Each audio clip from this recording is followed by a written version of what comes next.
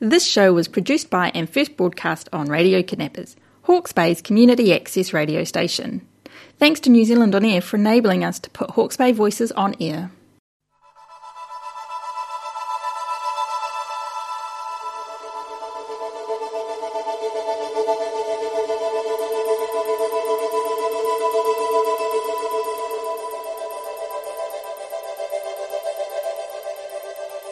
Tēnā koutou, tēnā koutou, tēnā koutou katoa, ngā mihi nui. My name is Liz Remerswell and I'm in Hawke's Bay, Aotearoa, New Zealand, and the latest edition of Peace Witness. We have the wonderful Kathy Kelly coming from Chicago, who is the new president of World Beyond War. Welcome, Kathy. Well, Liz, thank you for the invitation and thank you for always hosting Peace Witness. Thank you. And a little bit about you, Kathy. You are an American pacifist, author, and board president of World Beyond War, as I mentioned, and you believe that war is never the answer. Bit of your history: in 1988, you planted corn on an ICBM site in Missouri, earning you a year in prison, and with many imprisonments for civil disobedience to follow. In 1996, you began carrying medical supplies into Iraq, which was a violation of US sanctions. And you were in Iraq during the subsequent US war and experienced being underneath exploding US bombs there and in Gaza in 2008.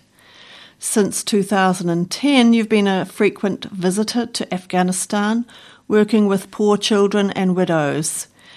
And you write and speak continuously with emphasis on Afghanistan, Gaza, Yemen, and now Ukraine, insisting that creative non-violence can really change the world. So that's a pretty amazing and impressive, it's basically your whole life work, Kathy. Well, you know, Ammon Hennessy was with the Catholic Worker Movement, and he once quipped, he said, "You can't be a pacifist between wars any more than you can be a vegetarian between meals."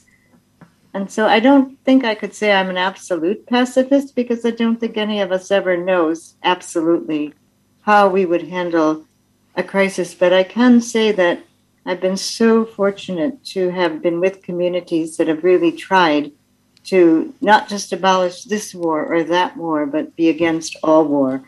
And I think, you know, where you stand determines what you see. And when you've stood with people in war zones, it does change your view, I think, for many people forever. Well, it sounds like you've also been in some pretty scary situations. I mean, being underneath US bombs raining down on you in Iraq and Gaza, I would say that would be seriously scary. Well, I wouldn't say it isn't. Of course it is. And that, you know, I think you can never let anybody say, "Oh, I don't feel any fear." Of course, people feel fear, and especially the fear that mothers and fathers feel for their children when they're under heavy, heavy bombardment. It's terrible.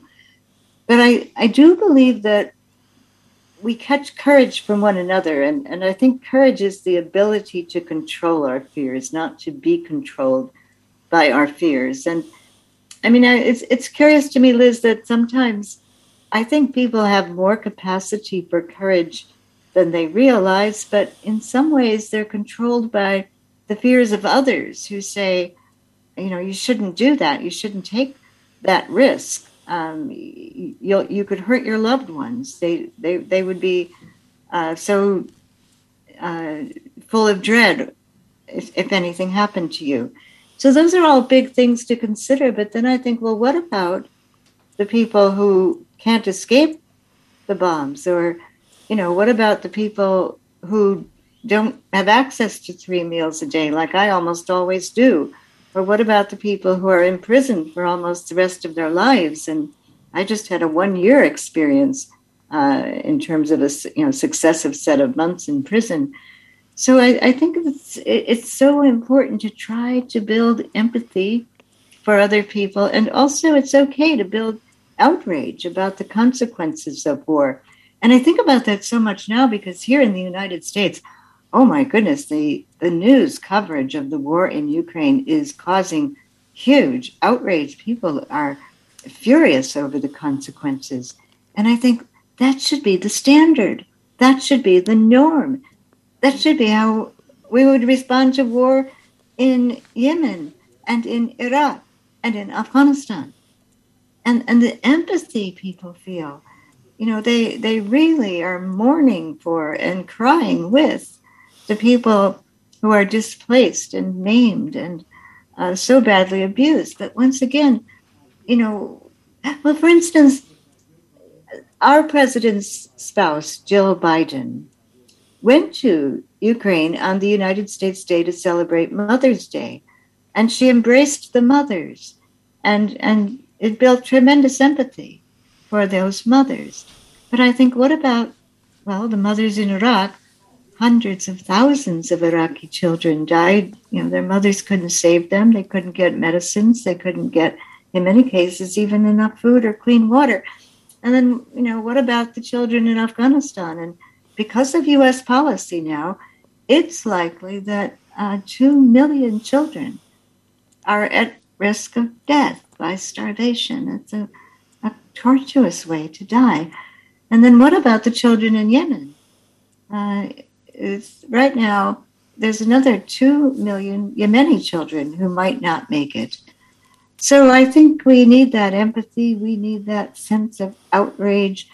We need that level of awareness, strong awareness, and also care for refugees that we are seeing with regard to Ukraine. So this has been a tremendous learning time in some ways, but I also feel that there's a huge need to speak up about ending the war in Ukraine, not aggravating it, not prolonging it, not trying to weaken Russia as the goal of the war, but rather the number one priority ought to be negotiations and a ceasefire, and sure, then talk about rebuilding and care for refugees, most certainly. We could do it all in the United States. We have the budget if we go into what the Pentagon gets every year, which so far outpaces what the United States spends on children, poor children in our country, or on healthcare, or on education, public services. So there's so much work to be done, and yet we catch courage from one another. I really believe that, and I love World Beyond War because of that. Yeah, well, we love having you there, Kathy, and I always sort of feel a bit guilty. You've been arrested, I think, over 80 times, I think you said. I guess it is 80. Yeah. And I'm such a coward.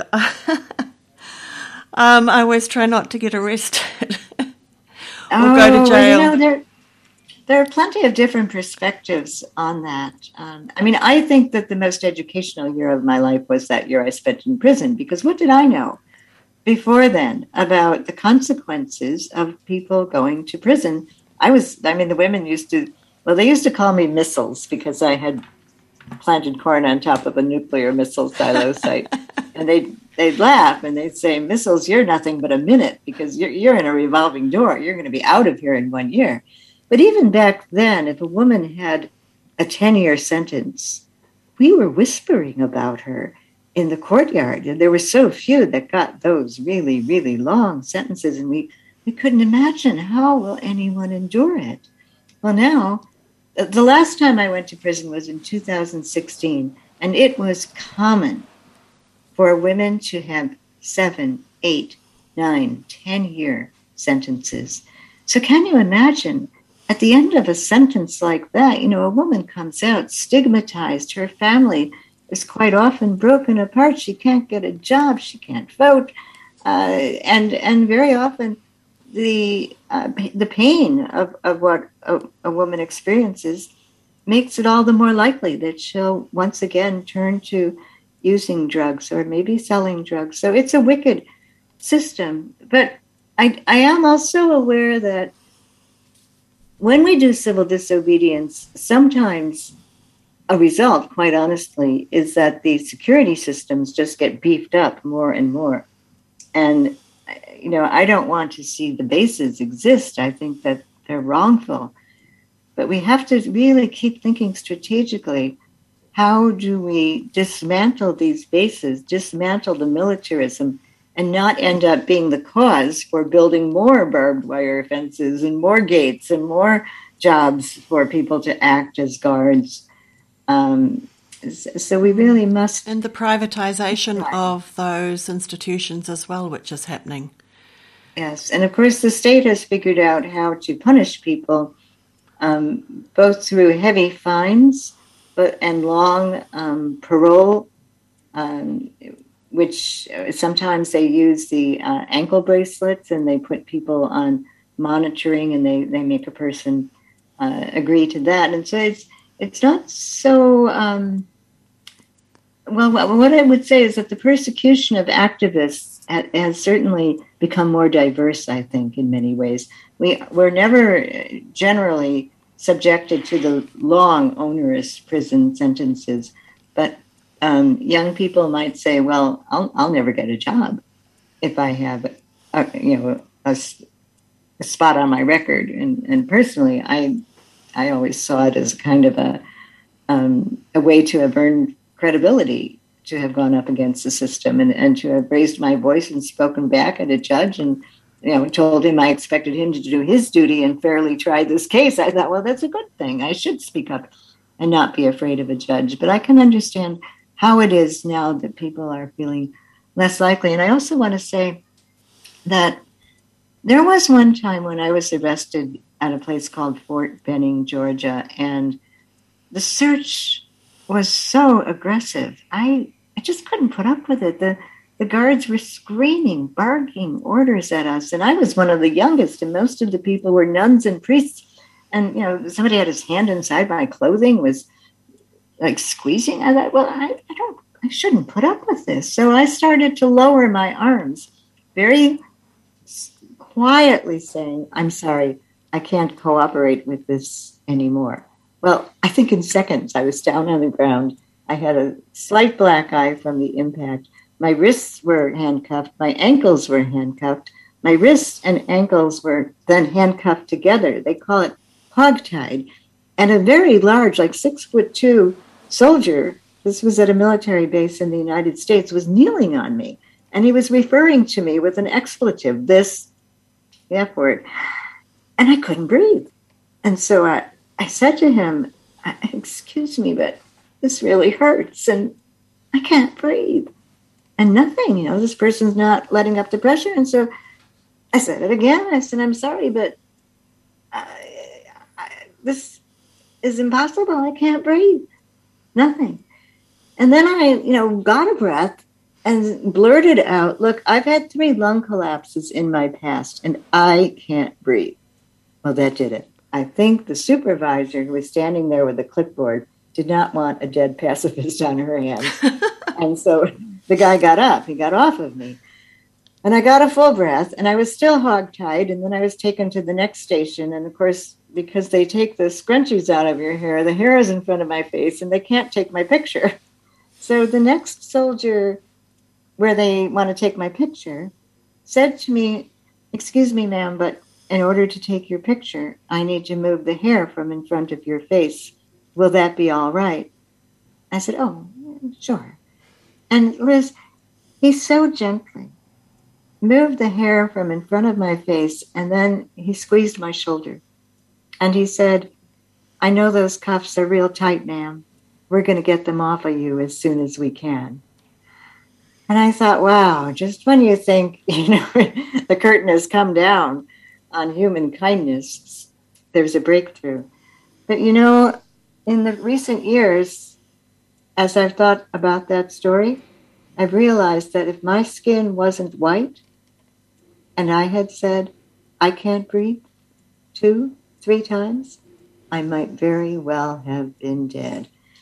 And so George Floyd and so many other African-American people have taught us a great, great deal through such painful, wrongful cruel and wrong-headed experiences that they've had.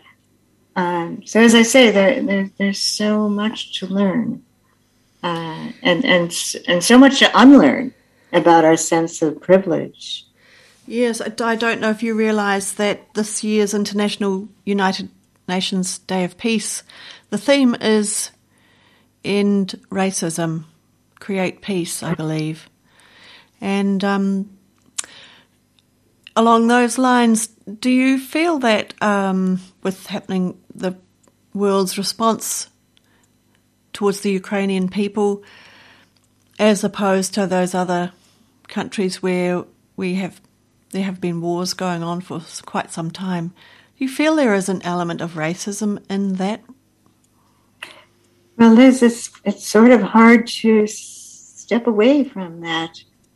I think that many people in the United States identify with the people they see in Ukraine, and maybe part of it is they wear clothes like we wear, and they practice religious creeds that we're familiar with in the mainstream of the U.S. But I think so much of it is they look like we do, and that's I believe not only just inherently wrong, but also people in the United States need humility so badly.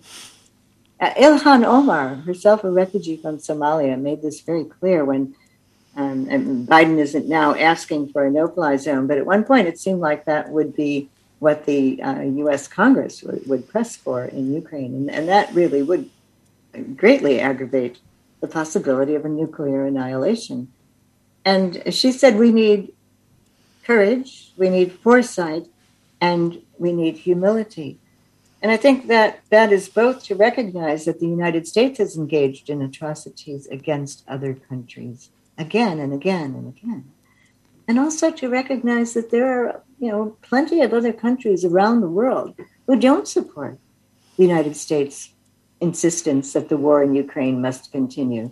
I don't think it's that they don't care about people in Ukraine, but I think that many are saying, well, wars were waged against our countries or our neighboring countries, or we've been victimized by the economic sanctions, or we'll be the major victims by the current economic sanctions. And so there's such suffering that will happen all around the world, but most particularly amongst the poorest people, many of whom are women and children. I'm thinking again of Yemen.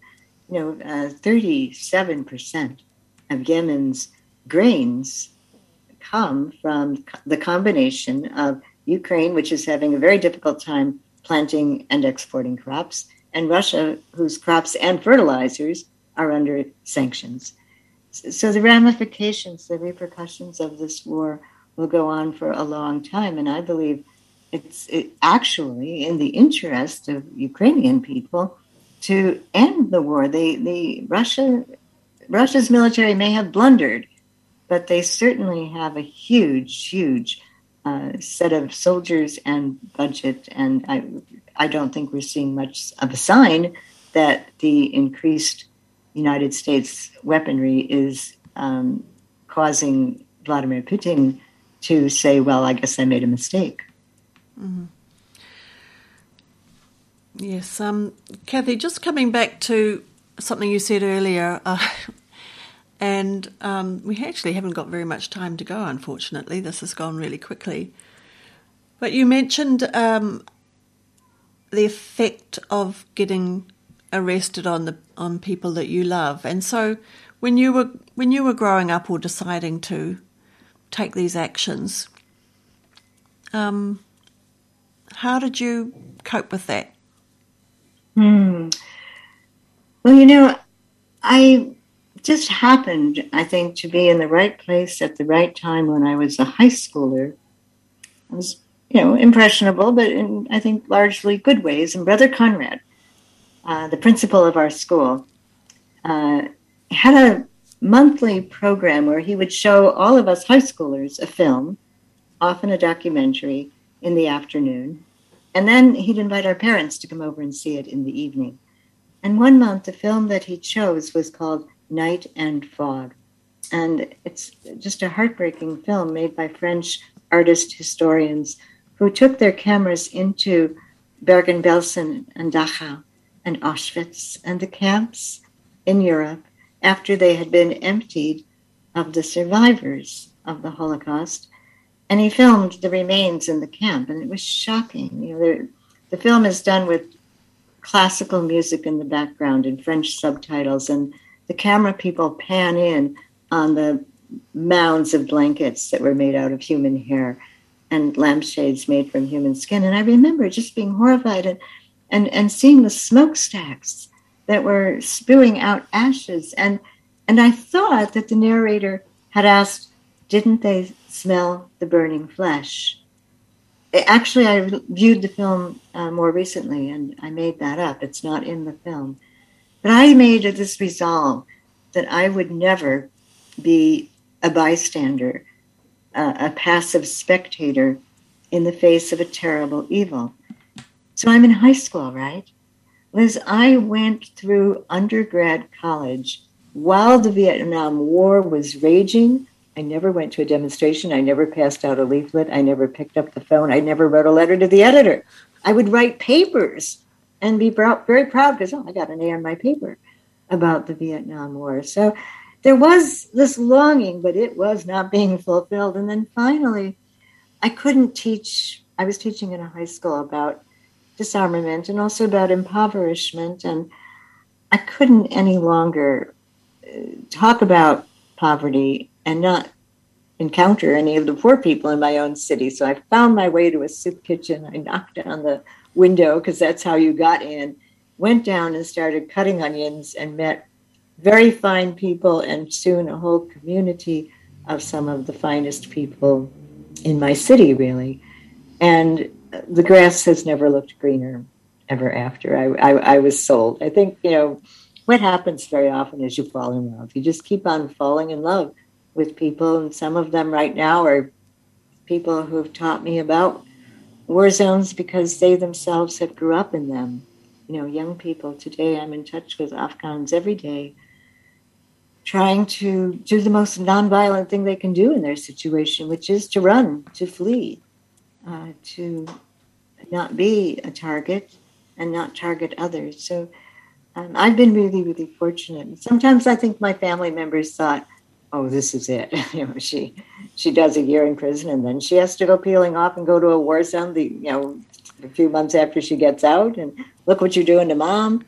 But now they understand so much better. And the one big grace in my life also was that I was able to take care of my dad for the last 8 years of his life. And I think I redeemed myself with my family doing that.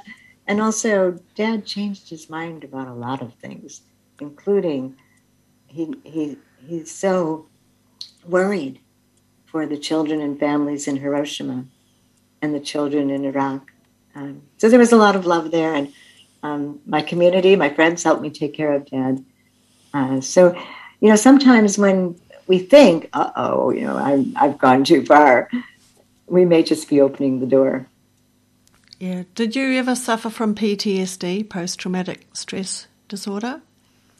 I sometimes honestly think when I give a presentation that the people listening could bill me for therapy.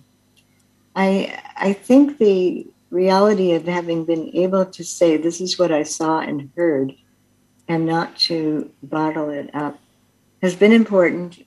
The other thing is my own experience was to keep a poker face.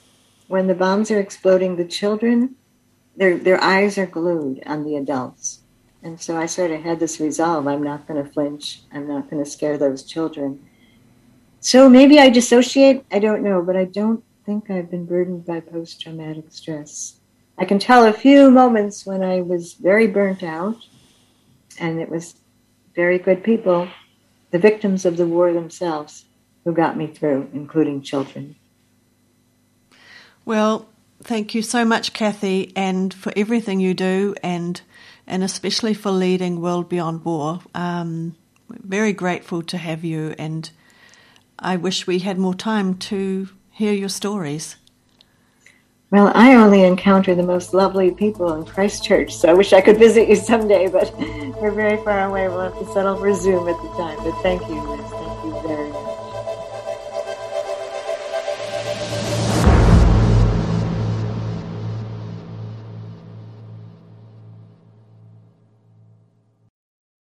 This show was produced by and first broadcast on Radio Kidnappers, Hawke's Bay's community access radio station. Thanks to New Zealand On Air for enabling us to put Hawke's Bay voices on air.